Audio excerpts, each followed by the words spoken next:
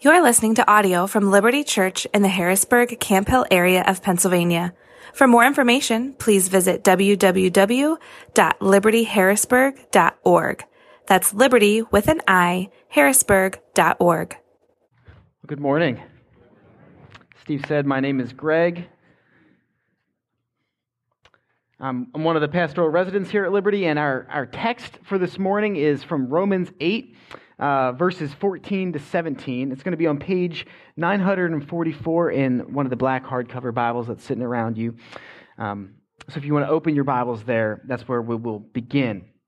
While you're getting there, this is our second week in our series that we're titling Fatherlessness and Foster Care, and today we're going to talk about the biblical idea of being adopted by God. We're teaching on this because we are convinced that if Liberty Church is going to have a meaningful presence in the Harrisburg region when it comes to fatherlessness and foster care, it will be because we understood our own adoption as children of God. So what we're going to do this morning is kind of take a step back from the nitty-gritty of the details of foster care and fatherlessness in Central PA, and we're going to ask, what does it mean for us to be children of God? What does it mean for us to be adopted by God? Now, earlier this week, I was talking to Steve King, and I asked him, man, what do you think the maximum number of points a sermon should have is? And he said that a sermon probably shouldn't have any more than 5 points. Anything after that, people start to check out, fall asleep, check their email.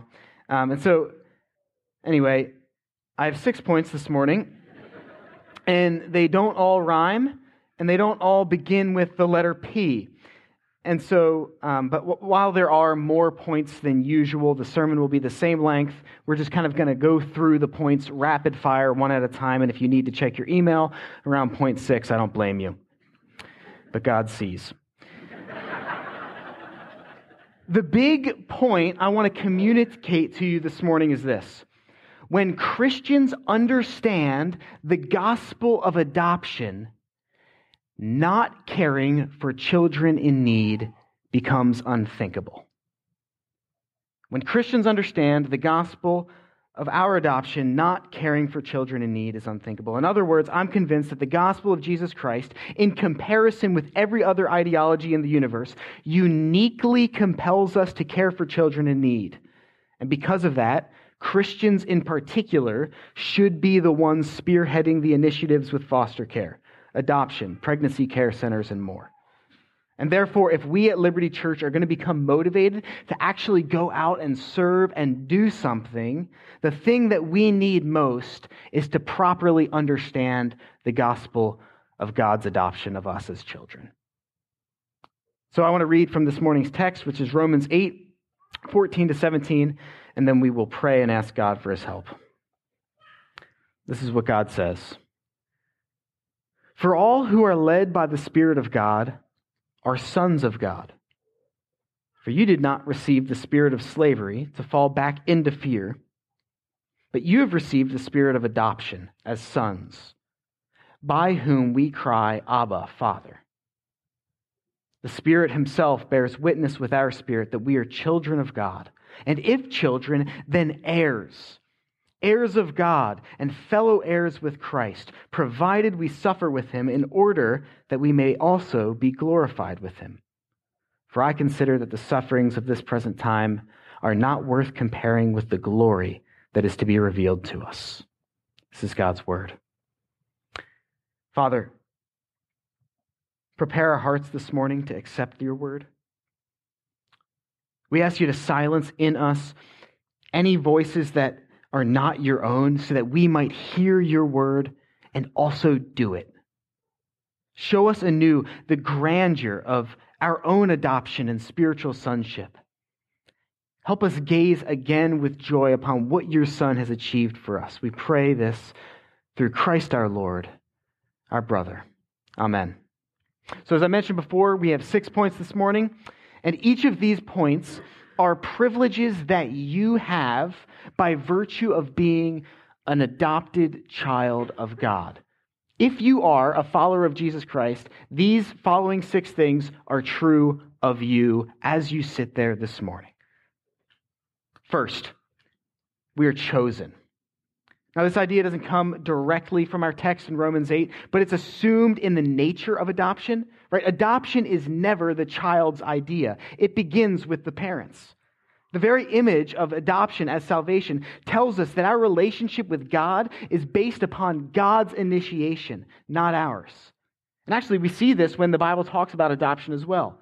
The book of Ephesians, Paul says, even as he chose us in him before the foundation of the world, that we should be holy and blameless before him. He goes on to say, in love, he predestined us for adoption to himself as sons, through Jesus Christ, according to the purpose of his will. Now, just set aside for a moment all of the complex, foggy questions about what it means to be predestined. And think of this one true, simple, beautiful fact. Scripture says that if you are a follower of Jesus Christ, God chose you to be his child. This means that before the world was even created, God saw you. Before you were born, God looked into the future and saw everything that you would do. All of the good things, all of the bad things, all of the sins and the incompetencies, all of the mistakes that you would make as a parent. He saw the time that you went too far with your high school sweetheart. He saw the times that you were uncontrollably angry and words came out of your mouth that you didn't think were possible. He saw your loneliness and the pain of rejection. Before you were born, the God of the universe saw all of it.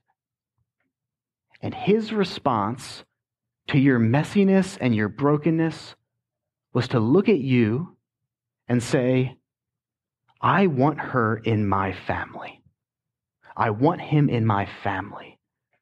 I will do anything to get them to be my child. I will pay for them to be in my family with my own blood. Other world religions might make a big deal about finding God. In Christianity, there's no such thing.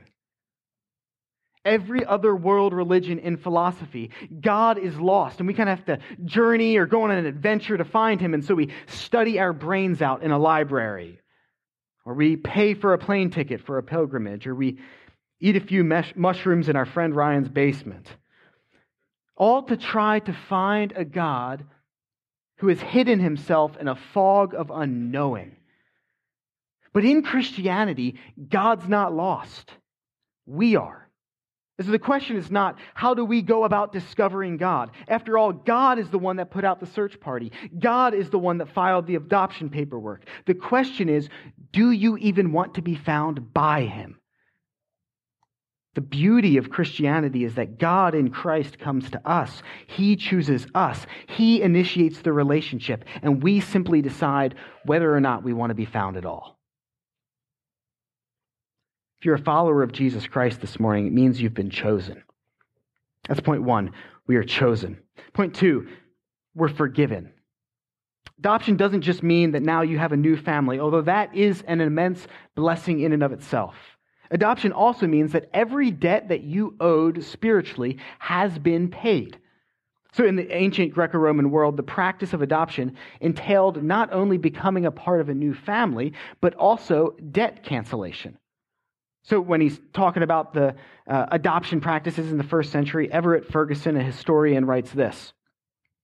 He says, adoption was far more frequent and important in Roman society than it is today. The person adopted at any age was taken out of his previous condition, all old debts were canceled, and he started a new life in the relation of sonship to the new family, whose family name he took and to whose inheritance he was entitled. And so, if you owed debts in the ancient world, before your adopted parents were able to adopt you, they would have to go and pay those debts, which means that your debts are also forgiven. It's the same thing with our spiritual adoption. Paul puts it like this in another book he wrote. He says, God made you, Liberty Church, you, alive together with him, that is Christ, having forgiven us all our trespasses by canceling the record of debt that stood against us with its legal demands. This he set aside, nailing it to the cross. Being an adopted child of God means debt cancellation. It means you are forgiven. It means if you are a follower of Jesus Christ, then you are a child of God. And if you are a child of God, there is no condemnation for you. Third, adoption means that we receive intimacy with the Father. Look with me at verse 15. For you did not receive the spirit of slavery to fall back into fear, but you have received the spirit of adoption as sons, by whom we cry, Abba, Father. Now, both Abba and Father are terms of dramatic familial intimacy. There is almost a scandalous closeness to these words. And honestly, most of us probably feel a little bit uncomfortable with them. Like in our circles, we tend to prefer to think of God as strong and mighty, powerful, all-knowing, everywhere present, than to think of him as dad. And admittedly, I still squirm a little bit inside anytime somebody says, Daddy God. But at the same time, there's an element of truthful beauty to the idea that God is not only the one who created the world. He's not only the one who, with the ease that we could blow the seeds off of a dandelion, could blow every planet in our galaxy apart. He's also your dad. And therefore, we have intimate access to our Father's heart that only children have. Now, I don't know what kind of fathers you had growing up. I don't know in what ways their intimacy with you let you down. Like maybe you had the kind of dad who was great at providing for you, but was never there fully emotionally. Like he was great at putting food on the table, but didn't care much for the conversation around it. Or maybe you had a kind of dad who, he came to all of your games, but invariably had 3 things you needed to work on afterward.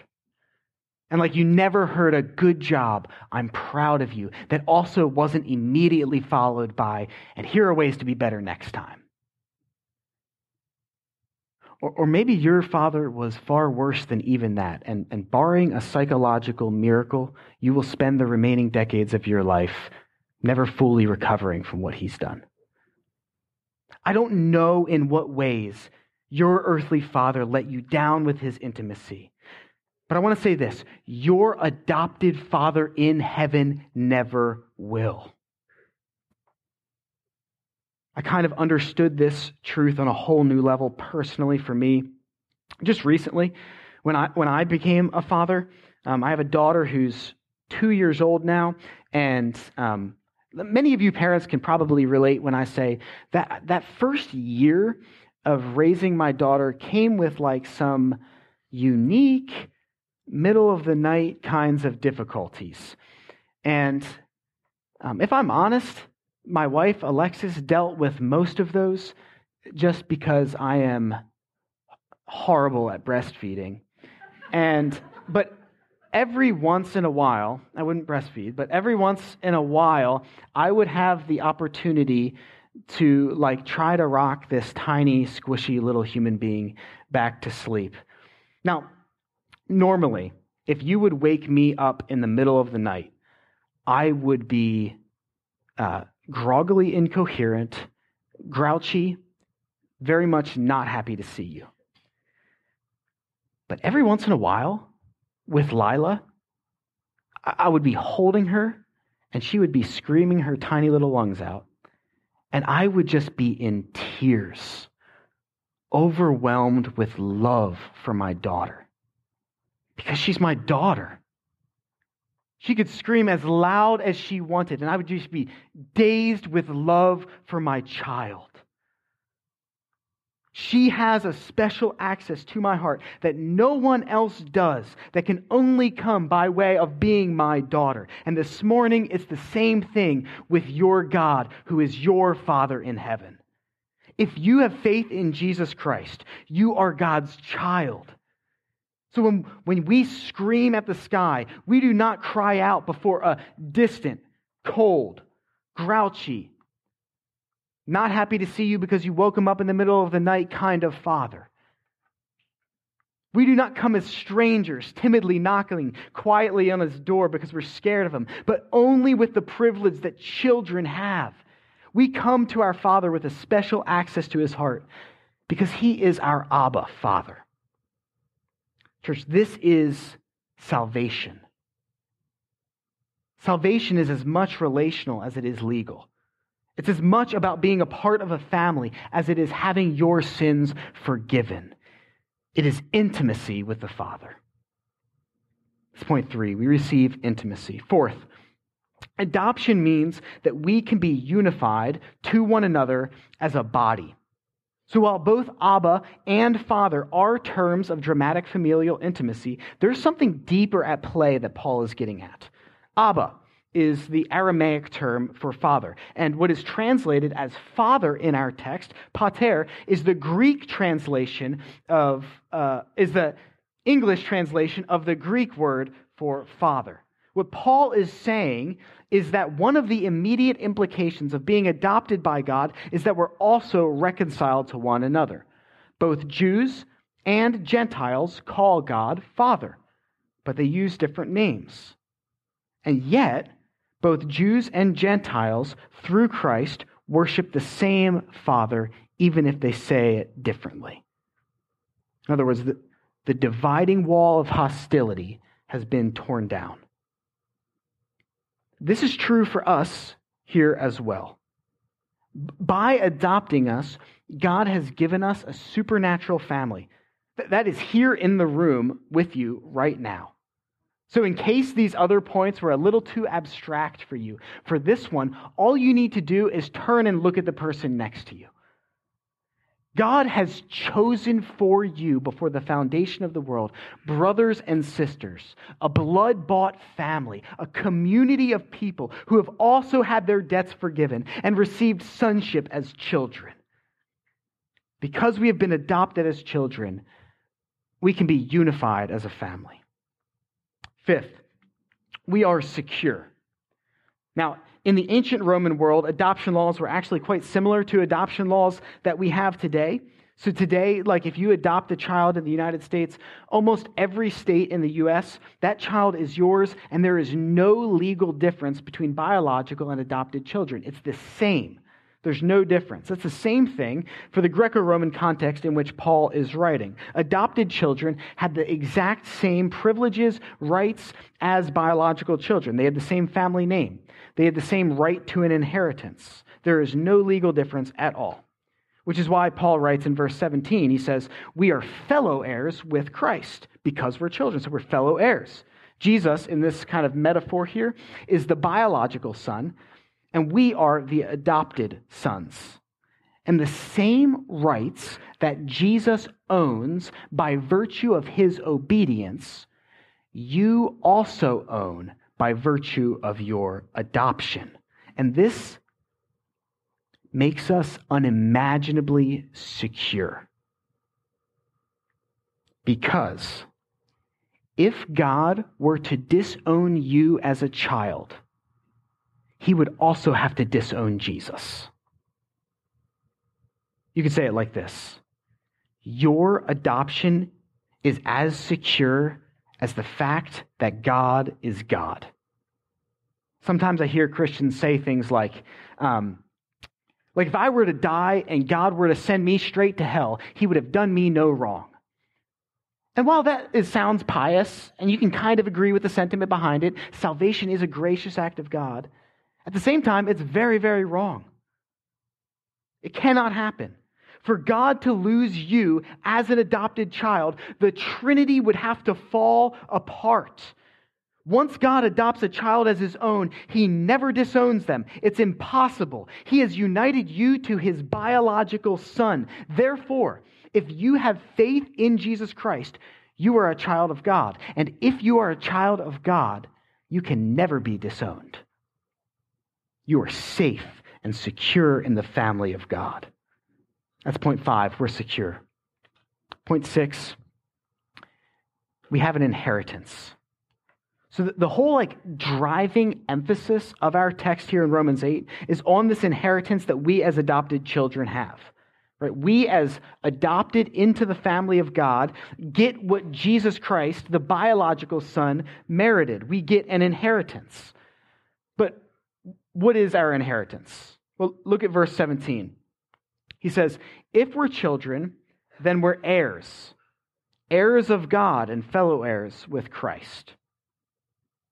He says, if you're a child, then you're an heir of God. Well, what does that mean? Some scholars say that heirs of God likely means that we are heirs of God's new world, every blessing in the heavenly places, God's good gifts. And while that makes sense, I think there's a deeper conception here going on. The Bible scholar John Murray writes, it is difficult to suppress the richer and deeper thought that God himself is the inheritance of his children. And this makes sense. Right? The Psalms know this idea well. Whom have I in heaven but you? And on earth nothing I desire besides you. My flesh and my heart may fail, but God is the strength of my heart and my portion forever. Or as a deer pants for flowing streams, so pants my soul for you, O God. My soul thirsts for God, for the living God. When shall I come and appear before God? God himself is the pinnacle of our adopted inheritance. And listen, if you have any interest at all in being satisfied in life, this is the best news in the world. Every good thing you have ever experienced on earth, right? The beauty of watching a sunset with your friends, the pleasure of sex, the smell of freshly cut grass on a summer day if you don't have allergies, the joy of holding a child, the first warm spring day when you step outside and feel the sun on your skin after months of a cold winter, the taste of bacon. Every good thing you have experienced in life is a shadow of the infinite beauty that resides within God himself. And therefore, the greatest possible gift that God could give us is God. The chief privilege of being an adopted child of God is getting God himself. That's the sixth and the greatest privilege of being a child of God. So if you are a child of God then this morning, you are chosen. You're forgiven. You are unified to one another. You're secure. You can now have true intimacy with your Father. And you have an inheritance awaiting you that will make your greatest day on earth feel dull and gray in comparison. This morning, if you are not a follower of Jesus Christ, then the tough reality is you're not a child of God. You've not been adopted, and therefore these 6 things cannot be said of you. But if you're not, I just want to say this.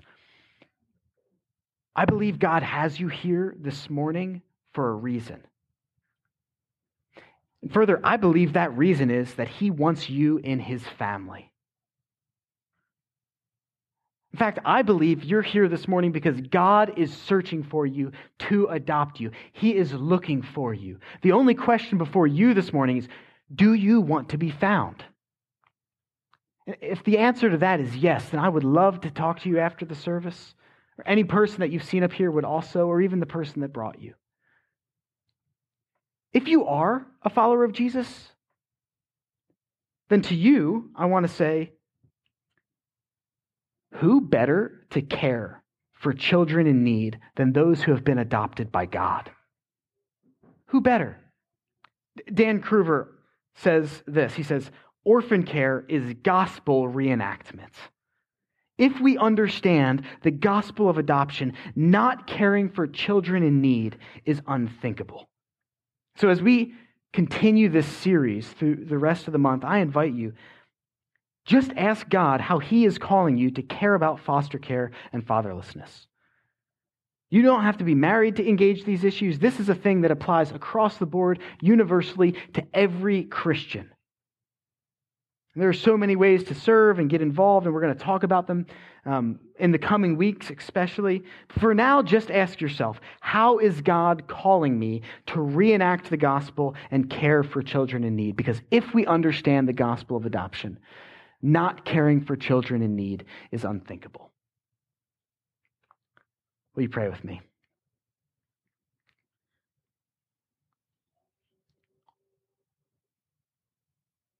Father, it is because of the gospel of adoption that we can even call you Father at all.